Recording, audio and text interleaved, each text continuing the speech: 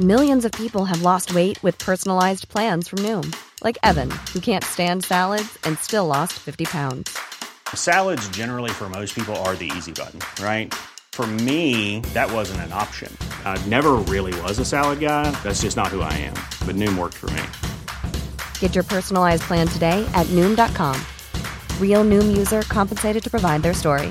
In 4 weeks, the typical Noom user can expect to lose 1 to 2 pounds per week. Individual results may vary.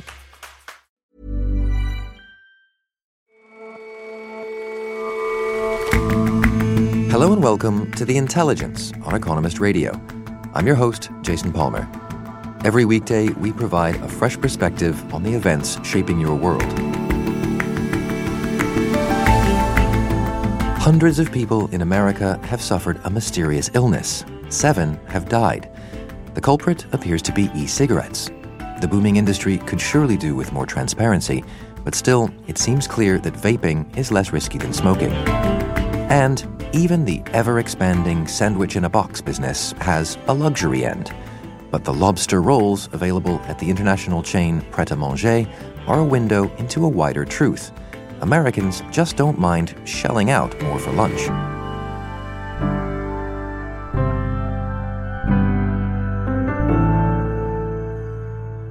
First up, though,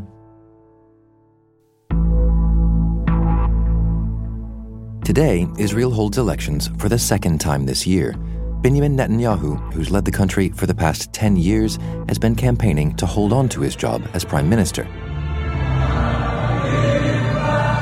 On Friday, he sang the national anthem with his family and supporters of his Likud party. Yesterday, he visited the Western Wall in Jerusalem to see, as he said, the ancient sources from the Jewish nation that give us the strength to continue. In May, Mr. Netanyahu dissolved the last parliament after failing to form a coalition. He'd been dogged by scandals and faced insurrection from his political allies. Now, in a fresh election, he's trying to persuade Israelis to give him yet more years in power. That could also protect him from being prosecuted for corruption. In his campaign, he's pulled a number of surprising tricks out of the box. Well, Netanyahu's strategy has always been to try and maximize the turnout of his base, which is the right-wing and religious voters in Israel. Anshel Pfeffer reports from Israel for The Economist. He's basically been offering them almost anything that he can, and at the same time trying to suppress and intimidate the left wing and particularly the Arab citizens of Israel. Probably the most earth-shattering promise he's made is to annex parts of the West Bank. So last Tuesday, he had a special and even calling it a dramatic announcement of his plan to annex the Jordan Valley to Israel if re-elected, which is about 30% of the West Bank.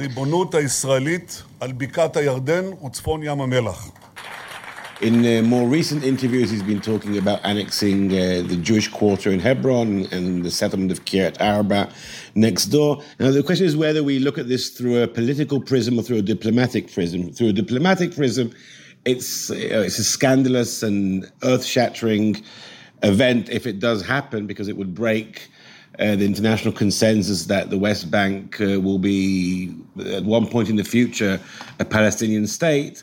However, since he made this promise literally a week before the election, and he's had 13 years in power and he's never done such a thing before, the argument would be that this should be seen through a political prism as an election promise and not necessarily as actual government policy. How did we get here? What happened with the election last time, and why are we having another?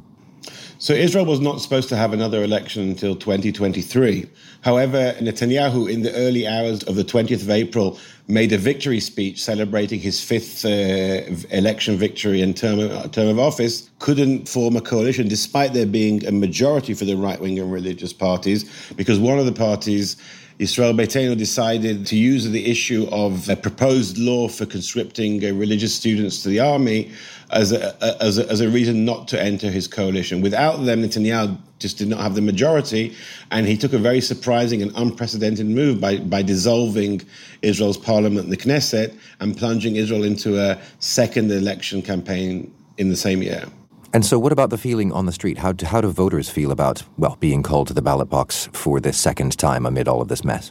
Well, Israelis have never had the second election in the same year, and a lot of voters you speak to are undermotivated, don't really understand why they have to go back and vote again. Though most people I've met are planning to vote, and most people are planning to vote for more or less the same party they voted the last time, perhaps shifting to one party rightward, one party leftward, because there'll be at least 8 or 9 parties in the next Israeli Knesset. And this could have an effect because there is one right-wing party which has detached itself from the Netanyahu coalition and gone over to the opposition. And some people are talking of moving to that party. And if enough people have moved, Netanyahu will not have a way to build a majority.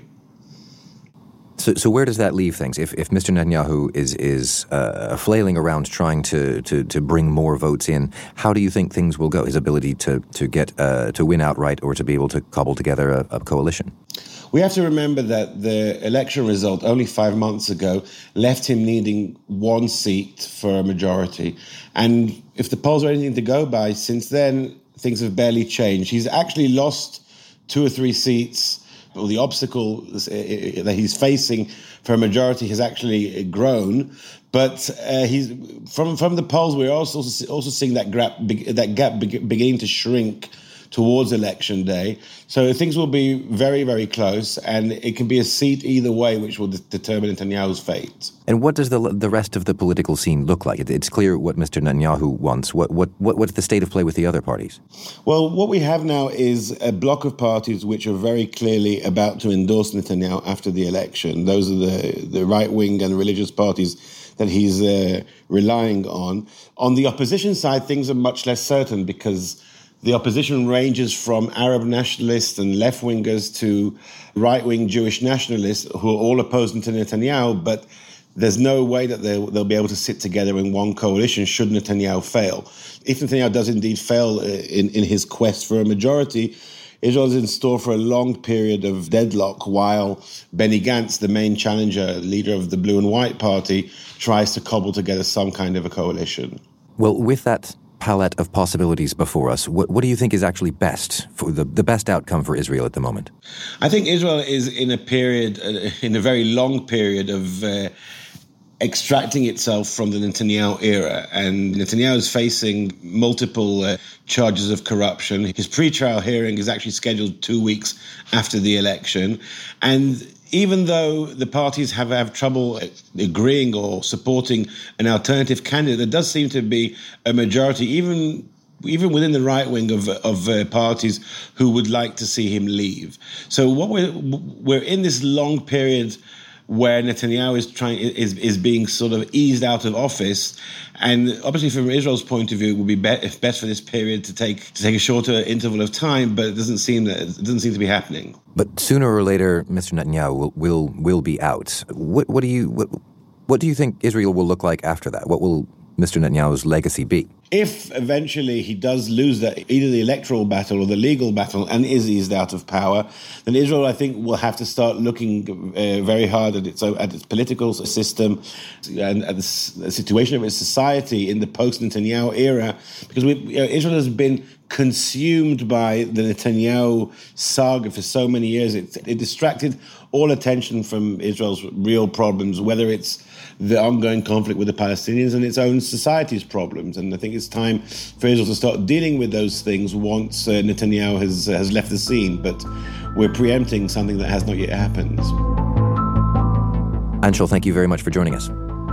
Thank you for having me, Jason.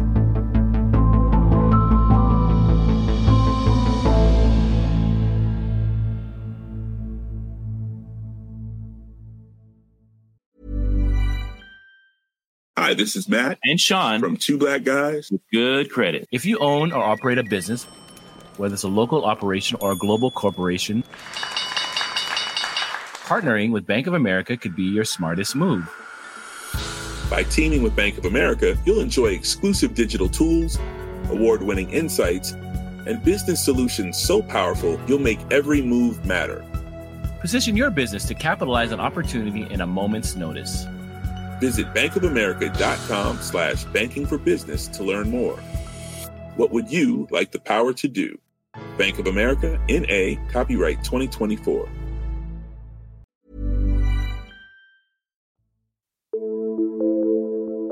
It's been marketed as a safer alternative to smoking. We're here today to announce the first known death of a Los Angeles County resident related to the use of e-cigarettes. As of this week, 7 people have died from a mysterious lung illness linked to vaping. There are now 380 confirmed and probable cases in America across more than 30 states. I'm 18 years old. My lungs are like a 70-year-old's. Many of these cases involve teens and young adults. And for e-cigarette companies, the timing couldn't be worse. They were already under fire over claims they marketed their products to children. The bottom line is we need a change. We need these products out of the hands of our kids, and we got to do it together because our kids deserve more than to just be the guinea pig generation. Last week, President Trump announced a crackdown on the industry. But people are dying with vaping, so we're looking at it very closely. His administration is looking into a ban on the sweet and fruity-flavored e-cigarettes that appeal to kids. On Sunday, the governor of New York announced a similar ban. Meanwhile, there's an ongoing federal investigation into the lung illness outbreak and its connection to vaping. What we're seeing so far is hundreds of people are being sickened with a sort of pulmonary disease. Natasha Loder is our health policy editor. They're presenting with things like shortness of breath, nausea, vomiting, and fever. The outbreak has killed a number of people. And in a cluster of cases in North Carolina, which have been investigated in more detail, patients have been diagnosed with something called lipoid pneumonia, a rare and non-infectious condition that occurs when lipids or oils enter the lungs. And it does seem to be connected with vaping. And is it treatable?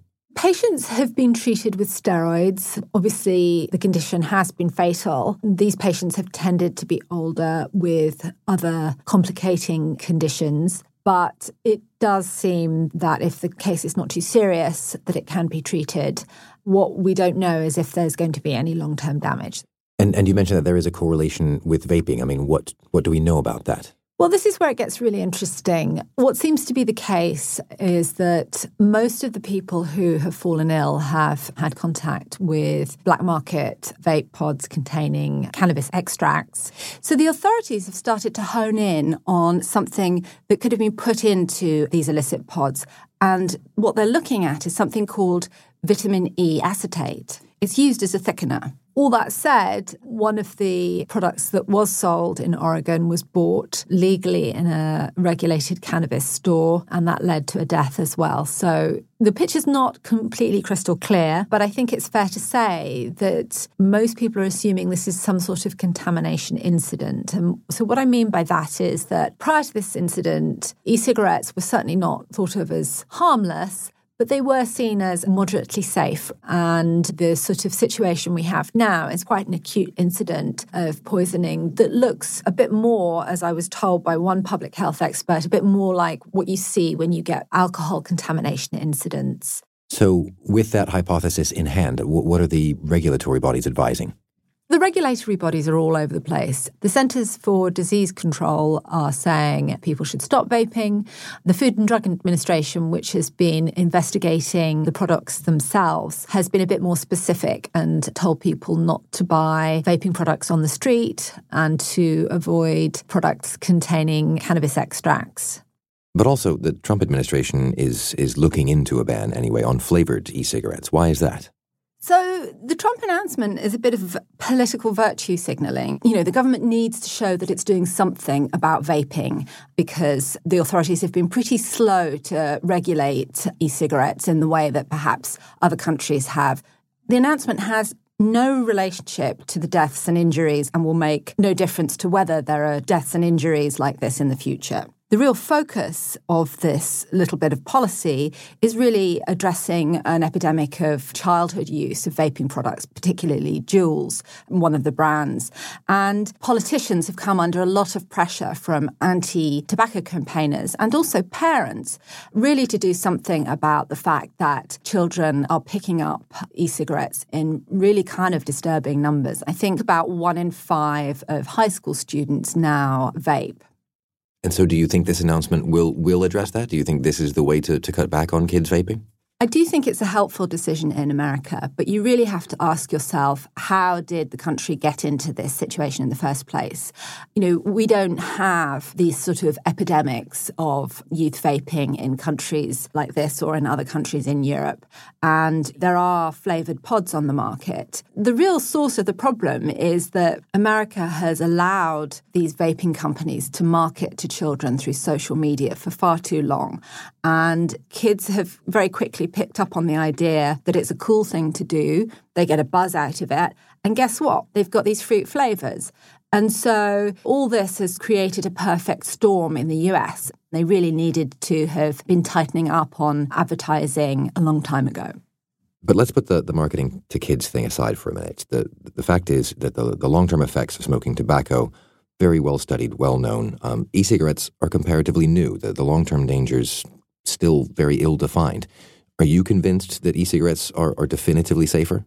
What we do know in the short term is that actually they're much less harmful, and you can look at the sorts of compounds that you get in vape smoke and you can compare them with the compounds in cigarette smoke, and then you can blow that smoke over all sorts of cells and you can figure out what's going on. And the science we have done so far does make it clear that because cigarette smoking is fantastically harmful, it seems very unlikely that vaping could be as risky, with the obvious caveat, as long as you don't put something really stupid into the vape. And in answer to your question about the long-term effects, you're right, we don't really know what the long-term effects are. It's possible it will cause some sort of chronic lung disease. And, you know, there are also reports about an uptick in heart attacks in vapers.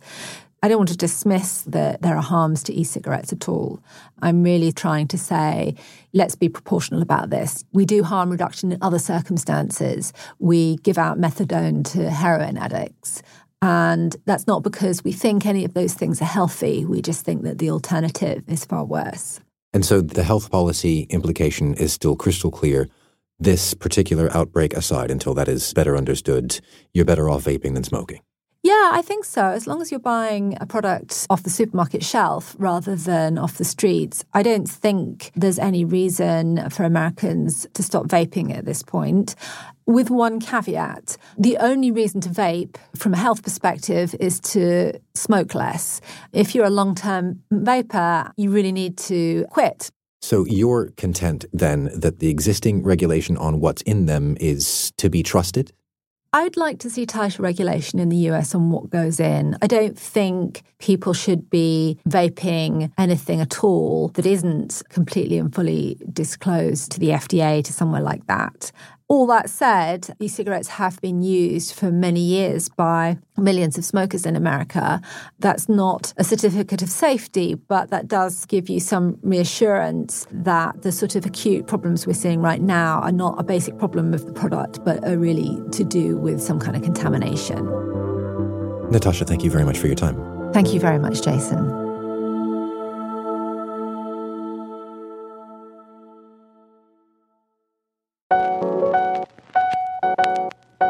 It's a pretty simple meal served in the summer months in New England. Typically just 5 ingredients served in a hot dog bun. But the lobster roll is also a high-end snack. The meat is seasonal, hard to find, and it goes off quickly. For some, though, they're getting easier to find. So this summer, Pret a Manger, a sandwich-in-a-box specialist, added lobster rolls to the menu. Leo Morani is an economist correspondent with an abiding interest in lunch. Weirdly, they're in baguettes and not rolls, but they still call them lobster rolls. But that is not the most scandalous thing. What's the most scandalous thing? The most scandalous thing is that in Britain, they cost £5.99, around $7.25. In the US, they cost $9.99. It's confusing because the lobster comes from the same place. They say specifically this is Maine lobster. High street commercial rent in London and New York is roughly the same. Labour costs are comparable. The sticker price doesn't include tax.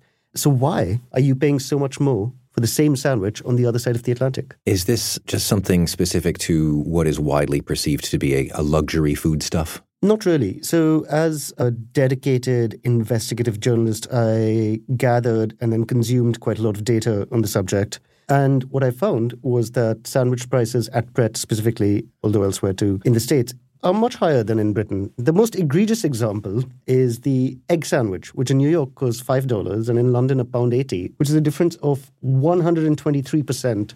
You brought a spreadsheet. I did. So how are these menu prices figured out in the first place?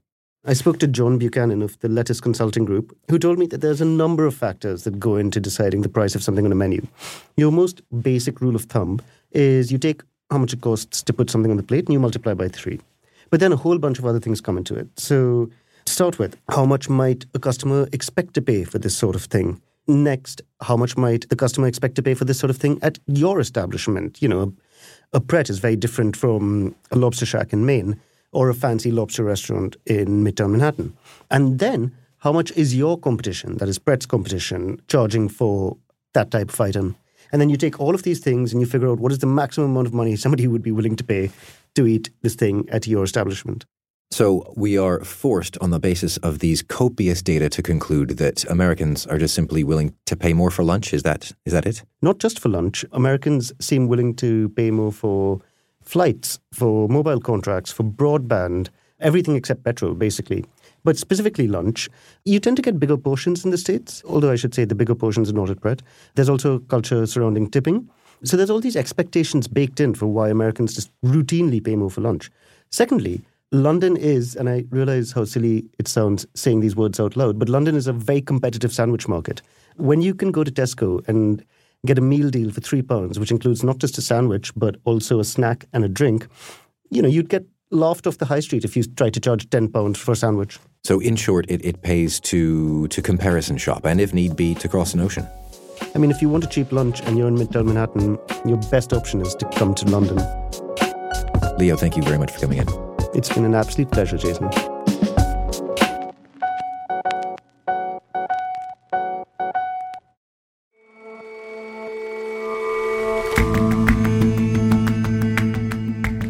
That's all for this episode of The Intelligence. If you like us, give us a rating on Apple Podcasts. And you can subscribe to The Economist at economist.com/radio offer. 12 issues for $12 or £12. See you back here tomorrow.